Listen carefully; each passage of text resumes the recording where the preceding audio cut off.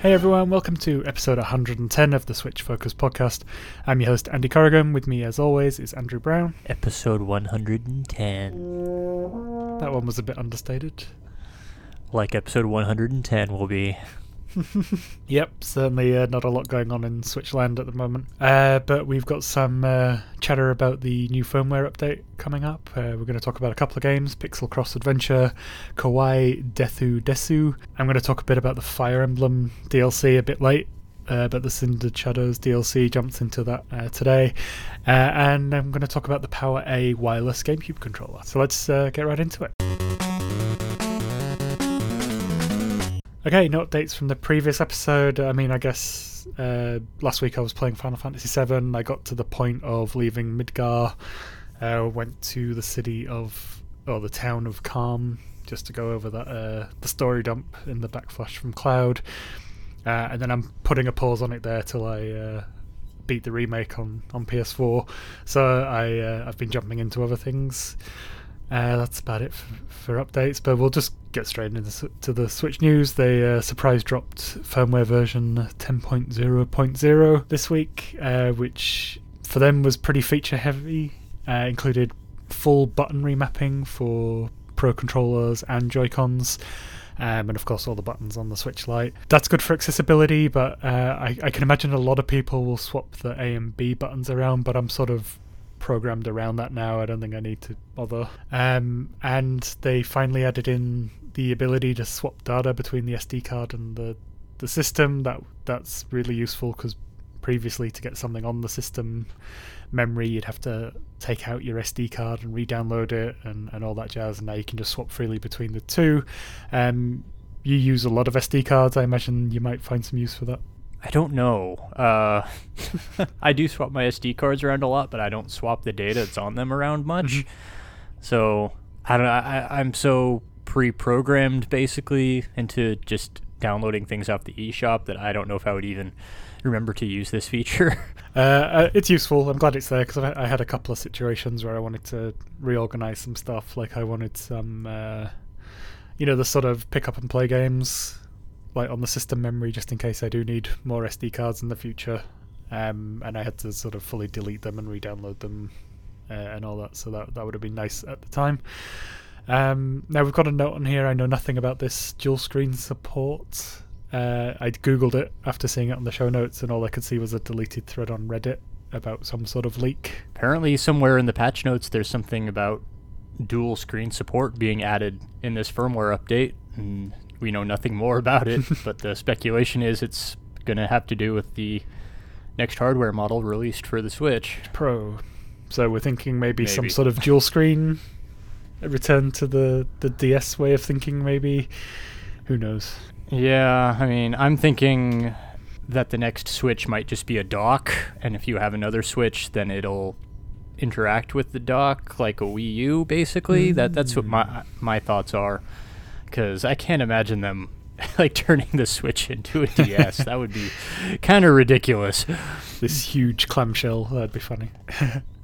So that's an interesting tidbit from the patch notes there. I did have a look at their official notes and didn't see anything related to that. So be cool to see what comes of that. Okay, so with that, let's jump into what we've been playing.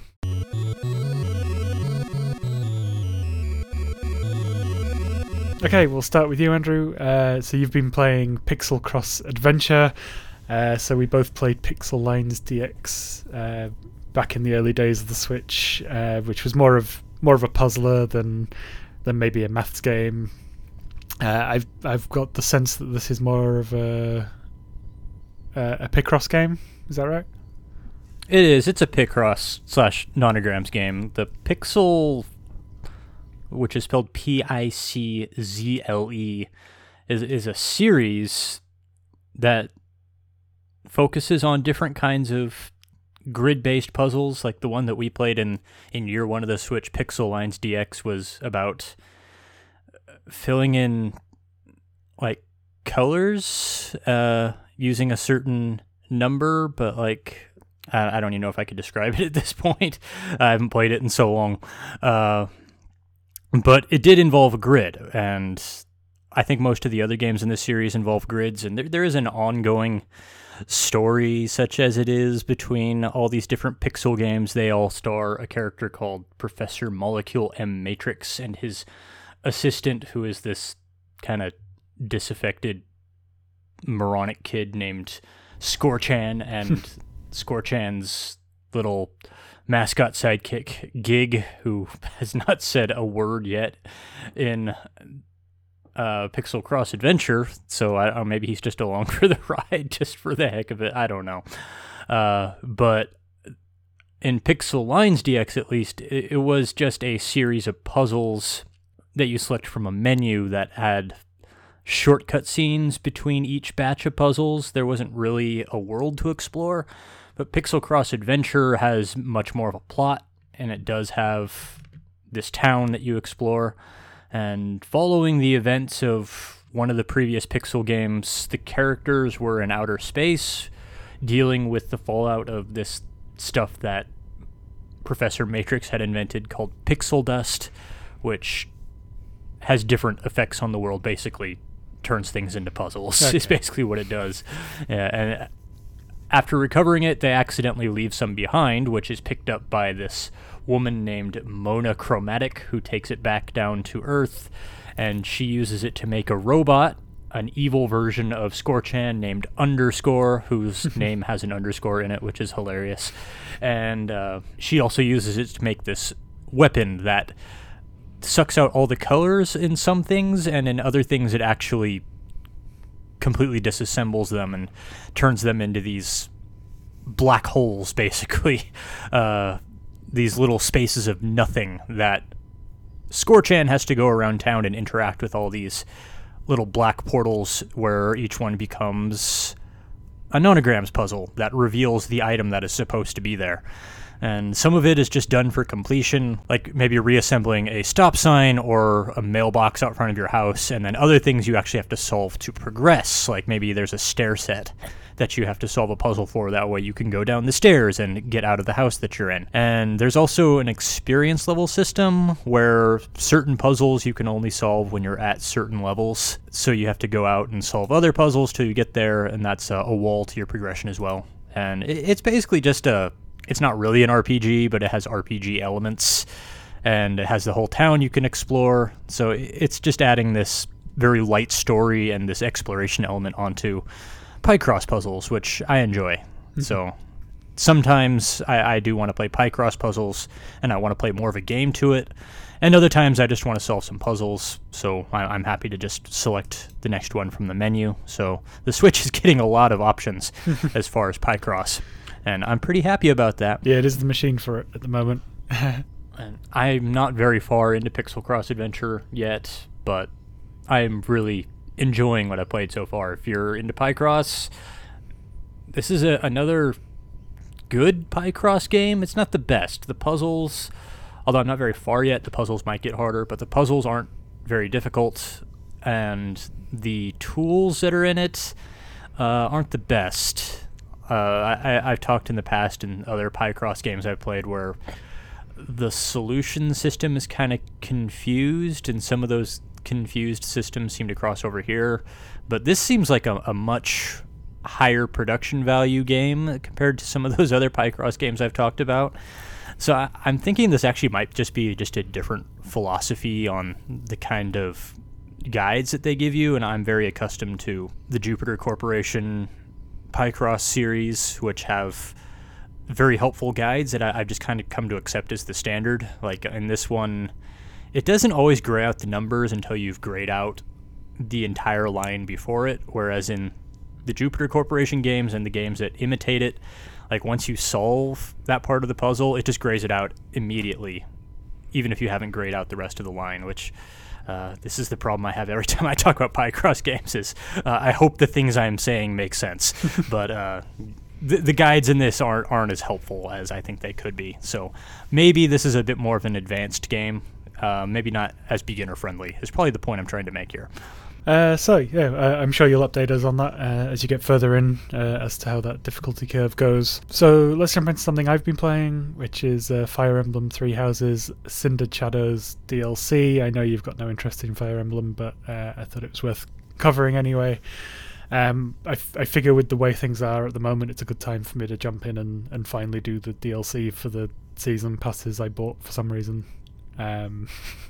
And I started here, so the next one on my list will be the Mario plus Rabbids DLC, because I still haven't done that. So Cindered Shadows, part of the reason why I hadn't played it so far is because I had it in my head that this was one that you had to play during the main quest, and I really didn't want to start another campaign of Fire Emblem Three Houses just yet. But no, I found out it's actually accessible from the main menu as a side story. It's set pre-time skip, so you're still at the monastery of Gareg Mach. And the story is some of the students find a passage that leads under the monastery, and they head down and they find this secret underworld called the Abyss, which is run by a secret fourth house called the Ashen Wolves. They turn out to be like a mixture of brigands, people with bounties on their heads, outcasts and other riffraff, but they have a noble cause where they want to protect people who can't protect themselves. They're under assault from another third party, which I don't want to spoil, but things happen, and the main group have to then work with the new group. Structure of it being as a side story, it changes the formula of Three Houses quite a lot, so it doesn't use the calendar system from the main campaign, so you're not like picking what to do with your weeks as you do there, but it does give you a whole new area to explore between missions, which is the Abyss, which is just it's just like an underground castle, really. When you start the DLC, it pre-warns you that your units will level up, so their numbers will go up, but they won't gain new skills. And you can reclass them, but it's kind of restricted because there's no schooling, so they can't go through exams to change to whatever you want them to do. They have like a handful of presets that you can move them to as you progress through this little mini campaign.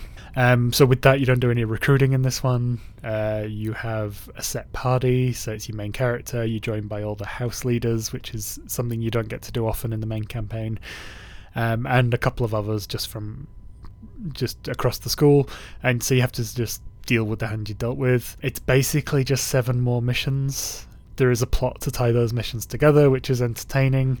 I'm a couple of missions in, and I kind of missed the week-by-week calendar setup, because that's where I derived a lot of my enjoyment from the main game, in getting to know the characters, hanging with them, helping them develop in the ways that would benefit me in combat, and then sort of seeing how their characteristics grow and how they change post-time skip. So with that, it kind of feels like the plot's in a vacuum if you're coming to it after the main campaign, as I am.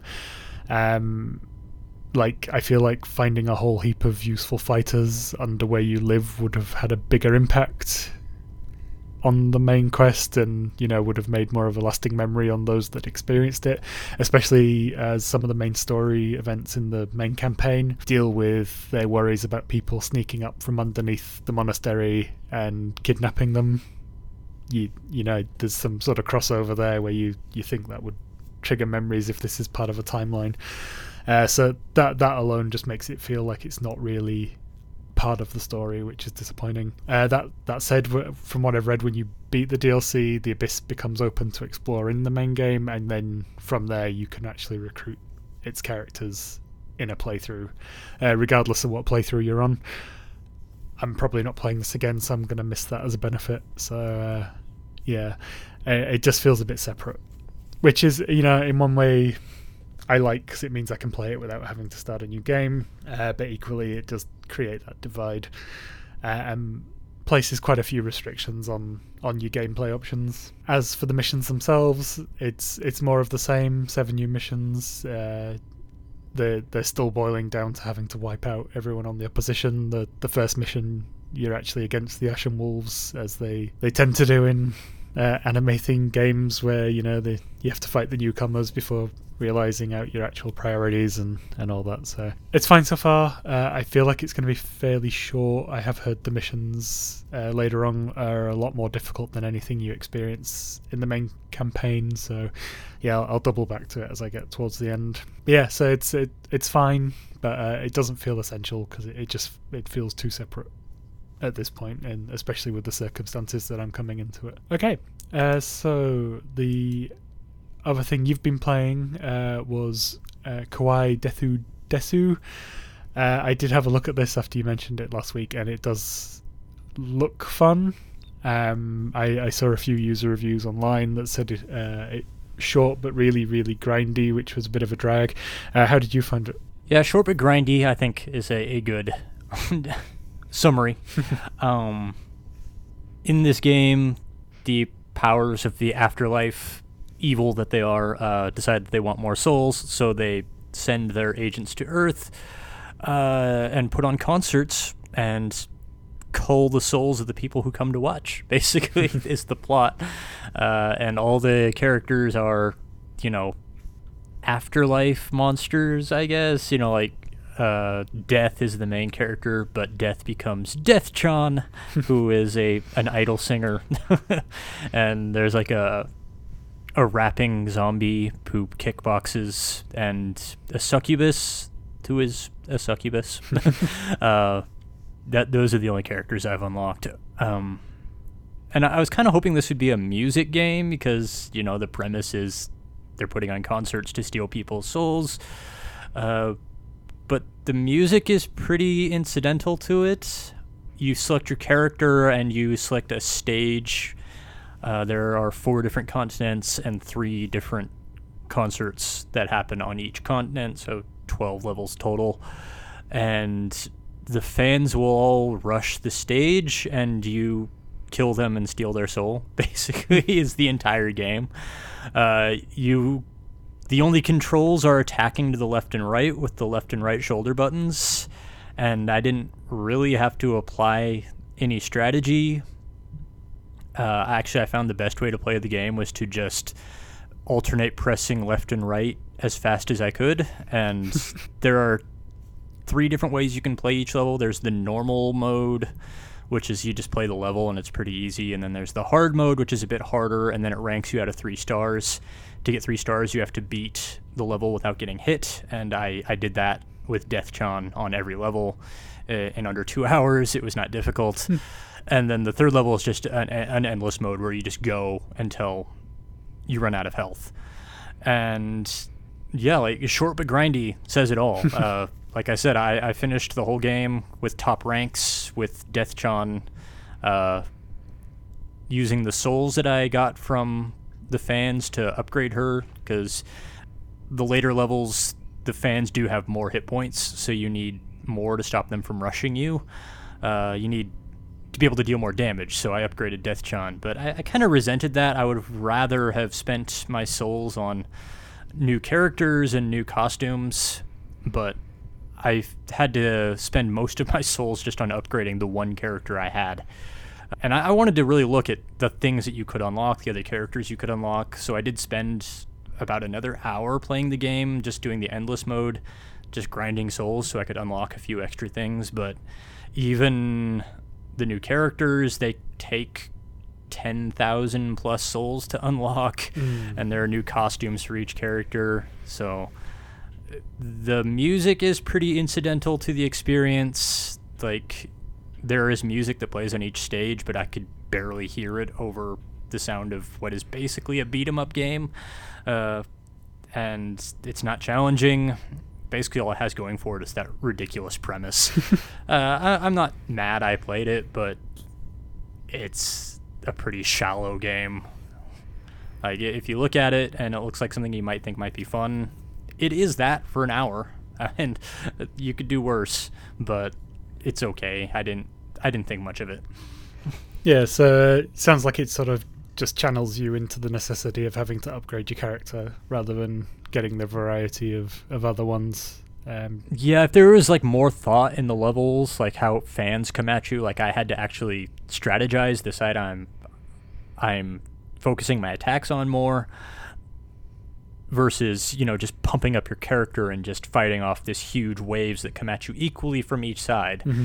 And there are some things that kind of lean towards that kind of idea. There's one type of fan that will just suddenly jump to the other lane, but that doesn't make any difference at all in the strategy. Still just left, right, left, right, left, right, left, right, left, right. Mash. Yeah, like the different characters have different types of attacks, and they all have different super attacks that charge up as you beat fans. But aside from that aesthetic difference, really nothing changed how I was playing the game. And after I unlocked 3 characters, even though I think there are like 5 more to unlock, I was just like, there's just a grind left for me here. I've done everything there is to do except for grind everything to unlock everything. And if there was more here than just tapping left and right, I might be down for that grind, but not happening. I'm done. Yeah, that's fair. Okay, so moving on. So the last thing is not what I've played, but what I've played with. So I picked up the Power A wireless GameCube controller during the week. I saw it on sale, and I bought it with the idea that at some point I'm going to buy all the Resident Evil games that are available on Switch next time they're on sale, because I can't bear the thought of playing them on a Nintendo console without a GameCube controller. It just feels wrong. But I might be waiting a while because I just missed a sale on all those games. So the silver lining is that they do seem to be on sale quite often. So I'll bide my time. Worst case, I've got most of them on PC anyway. If I get really desperate. But yeah, so the controller itself. So great build quality, very similar to the original GameCube controller in feel and size. They have added a bigger D-pad, which is really good because the D-pad on the original controller is quite tiny, and something I didn't really think about until I dug my old one out for comparison. So you could say that the bigger D-pad is a big plus, if you get the joke. I'm sorry. What about the C-Stick? The C-Stick is it feels nice, but it's not as rubbery as the original. It's a little plasticky, but I haven't had any issues with it. It's like the way the C-Stick was designed in the original GameCube controller, like playing first-person shooter games with that, it just didn't feel right, because the C-Stick was not really designed to be a second joystick. It was just C buttons applied to a stick. Yeah. I don't know. Since I've bought a couple of FPSs for the GameCube, like since I've been collecting old games again. So I've got like the original Call of Duty and a Rainbow Six game. And you have King Kong? Get King Kong. It's really good. Oh yeah, good idea. But yeah, that it's not an ideal controller for FPS games really. But you know the stick feels good. I think it would do better than the original. But yeah, it's a bit plasticky, so there is that risk that your thumb might slip. I haven't tried an FPS to really give it that test, but equally I did love the GameCube controller and Resident Evil 4 a whole lot. So the face buttons are slightly smaller, so there's a little less travel for your thumb. There's an extra shoulder button to match the number of inputs on the Pro controller. Now there are a heap of GameCube controller options available. So there's a Hori one, there's various Power A ones. There's another brand who I can't think of at the moment. The reason I opted for this one, aside from it being wireless, was because it has motion control built in at the expense of HD Rumble, which is fine, but I guess it would be a loss for some. So yeah, it still has the gyro and all that. And unlike some of those other third-party controllers, it can wake up the system with the home button. Some of the wired ones particularly do not. And functionally, it's the same as the Pro controller on every level, and it is in fact recognized as one when you sync it up. The triggers, obviously, the original GameCube controller had the 2 levels of input. It was like analog and then a definite click. This is just the one click, so it does have the GameCube style, curved triggers, but they don't act like analog triggers or anything like that. And you do have that. There's more of a push down than there is on the Pro controller triggers, so there is that to take into account. So it's more travel space when you want to press the button, but it's fine. Yeah, and my only other real gripe with it is that it uses AAA batteries instead of an inbuilt rechargeable. My tip there is just get some rechargeable batteries and a plug-in charger, and you'll be fine. Yeah, it does come with batteries. A lot of controllers don't, but yeah, that's one downside to it. So I have been using it to play Animal Crossing. I never played Animal Crossing on GameCube, but it does work really well for that. I didn't have a GameCube until the end of its life cycle, and even then I only got it. I bought it from a friend because I wanted all the Resident Evils, and it came with Wind Waker, so that was the selling point for that. Poor man. Yeah, but it works really well with Animal Crossing. The big A button. I love the big A button. Yeah, this is on my notes here. Like I love the GameCube's layout, and I'm really annoyed that they didn't keep it as they carried on through the systems. Like, you can understand why the Wii didn't have it, because it wouldn't work on effectively a remote control shaped controller. Yeah, I think it maybe made it seem too much like a toy. Yeah, they're trying to get away from that perception. The GameCube controller does look like a Tomy toy or something, but and also like the Xbox 360. Well, I shouldn't even specialize consoles. Like all the current major consoles, their main controllers, not the Joy-Cons, but like the main controllers, they're basically all the same controller. It's true. That I think like the big A button as well would help people with that switch up between the A and B button that throws everyone off when they switch between other consoles and the Switch. Like that really helps with that, because it's just this big button in the center, and it makes sense to have like the most used button bang in the middle of the controller. It's just I really like that layout, and I wish they carried on. It was great for playing Tony Hawk. Yeah, I can see that. But yeah, so I really like this controller, and I've been using it to play Animal Crossing all week, and have felt no need or desire to go back to the Pro controller yet. I don't know if I'm going to use it for everything, because I did buy it for a specialized use case.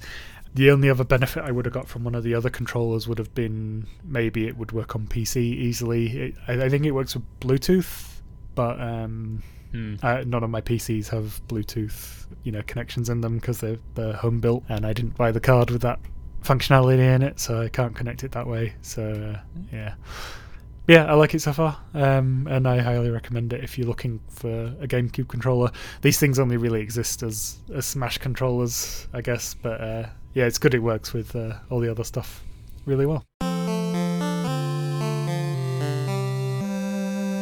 Okay, let's catch in with our Animal Crossing villagers in our village visit. So I'll start. The one thing I wanted to talk about, I mentioned it on Twitter, hoping someone would explain it to me, but no one did. Got a few likes though. I had a day where all my villagers were just acting really weird, in the sense that they'd stop as if charging, and then suddenly dart off with their arms out like aeroplanes. Every single. They're Naruto running, yeah. Yeah, every single one of them, including 3 of them all doing it in the town square, which was really weird. And then the day after, only one of them is persisting with this, and that's Marcel. So I'm thinking that's just a thing he does. But yeah, that amused me, and I tried talking to them to see if there was like a weird day that I wasn't aware of, and no, they just talked about the museum. I think they just will share activities. Like I see them doing yoga in my town square all the time, and I've seen videos of them all coming together and singing together. Yeah, I've had the singing. It's a bit annoying. It was just like this one day of them all just running around with their arms out. So yeah, that was funny. I finally got Mabel moving in tomorrow, so I followed your advice from last week, and I've just been buying stuff left, right, and centre. I haven't been clearing out their stocks because I don't want a house storage just full of things I'll never use. So I am sort of targeting it. But Mabel agreed to move in, so I've set a spot for her. I sell things as soon as I get them. So good point. Yeah, I only buy them just to get them in my catalog. Then I sell them again. Good point. Which is kind of annoying, but oh well. So I added the campsite as well. So now that means I've had a heap of people wanting to move in. So I've been buying the plots ready, and they've been going the day after, so I'm nearly at full capacity. I think I've got one more spot. I built a really rubbish park, so I got a recipe for a big fancy fountain from the Nook Miles machine, Built that, and I've built a fence around it, and I've been filling it in with flowers. I think I'm going to make it bigger because it didn't work as well as it did in my head. I just need to expand it out a bit. I also need that terraforming tool so I can make it the size that I had envisaged. But yeah, I also paid to have some houses moved to the region I wanted them. So because my house is off miles away from everyone else, I've got I had 2 rows of 6. Sorry, 2 rows of 3. It's 3 in each row. You know what I'm saying. And I got those perfectly spaced, and then I went to move not Mabel's house today. Whose house was it? It was Teddy's house. I moved Teddy's house and tried to do it below, so it was make it a square of 9 houses, but I got the spacing wrong, the vertical spacing wrong. So I'm going to have to redo that, but I think I'm going to have to wait till I get the terraforming tool again, because as I move along that row, the space gets less expensive, so I need to fill that in. So yeah. So I'm gonna have to pay to do all over again. But that was about it. Oh, I did get turnips today. Finally, first thing I did when I woke up. But I didn't have a lot of money, so I didn't get as many as I've seen other people with. But it'll be a good experiment to figure out how that works. So how's things going on Stonytide? Well, pretty much the same. I'm kind of locked in this equilibrium. My town's at 2-star rating. I need to get it to 3-star for KK Slider to come visit, and then I unlock the terraforming tool, and I just haven't really done anything in this past couple weeks to actually improve my town. I've planted some flowers, and today I did expand my garden out quite a bit, which included expanding out the wall, but even that wasn't enough to get me up to 3 stars. But as I said, I don't want to do the things that the game wants me to do right now until I have the terraforming tool, but I need to do those things to get the terraforming tool, so I'm kind of stuck. I need to just find an empty space and just fill it with random junk until I get it up to 3 stars, kind of like decorating one of my bathrooms in 2 Point Hospital to get it up to 5 stars. Same basic idea. I just haven't done it. I'm going to do it this coming week. I've decided every time I go online and I visit somebody else's island, they've already got terraforming. They've got KK Slider visiting. I'm like, why am I so far behind on this? So I need to just suck it up and just build some random stuff. That way I can get back towards designing the island that I really want it to be, because I am stuck. I've done nothing new since our last update. I actually felt like I've had more to do this week, and that's probably just because I had that thing of spend the money. I've upgraded my house, so I've now got 2 extra rooms. One's just become a dump for stuff, so I can try and increase my miles stamp for having junk in my house. Yeah, I'm sort of plodding out. I'm still focusing on my house, whereas I should really be focusing on the village, so I can get KK Slider in and get the terraforming. But yeah, so that's where I am at the moment. I'm just sort of using my Nook miles to buy, cool stuff for the islands. I've got vending machines and a little breakout area. I've got the fountain that I mentioned. I've got a well, a phone booth for some reason, and I keep finding historical artifacts. I've got a sphinx. I've got a Easter Island head, and they're all just on my side of the island around my house. Yeah. You should set them up by your museum. Yeah, well, I actually don't think I'm that far off finishing the fossils on the museum. I think I've got a handful of items left. Yeah, I do too. All this last week, I haven't found a single new fossil, which is starting to bum me out, but that just means that I've gotten almost all of them. Well, also they sell for pretty good money, so... That's what I've been doing, just sell them. Maybe once it's complete, I'll aim to try and get a full T-Rex for outside my house, but that'll be about it. So yeah, so that's it for our village visit. We'll keep you posted on how we're going with that. Maybe the next big update when we actually get KK and we can actually... really tear the island up a bit. Oh yeah, I did do some multiplayer with my wife. We visited each other's islands because the shops had stuff that we wanted. And since I left her island, one of her characters has just been obsessed with me. And every time she talks to him, he just brings me up all the time. And he mentioned something about me being his rival, which was pretty funny. So when I did the last visit, I went round and talked to everyone to try and leave a bigger impression there. So.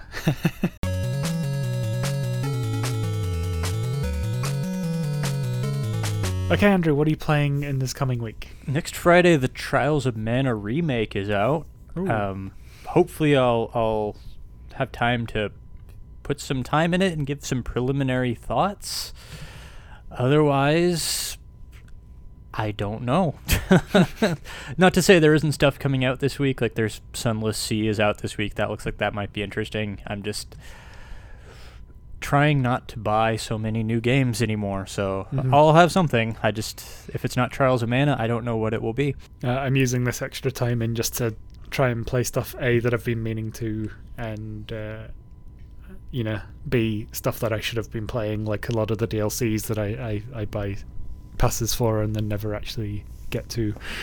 So I'll just be picking away at that stuff.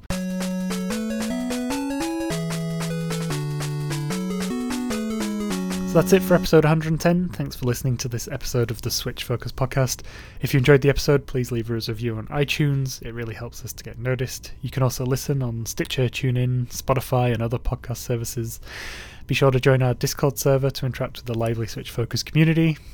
Follow us on Twitter, YouTube, Facebook, and at switchfocuspodcast.com for updates, news, and other content. Links are in the show notes. If you want to support the show, you can buy us a coffee. Details for that are on our website. Thanks in advance. This episode was edited by Craig Windle. You can follow him on Twitter at CraigIdyCraig, and you can follow his music career on there too, at Windmills at Dawn. He also composed all of the chiptune interludes on the show, and I'm sure you'll agree they're all great, so to get on there and listen to his other stuff. And you can also follow us two on Twitter individually. I'm at Flame Roast Toast, and Andrew is at Play Critically.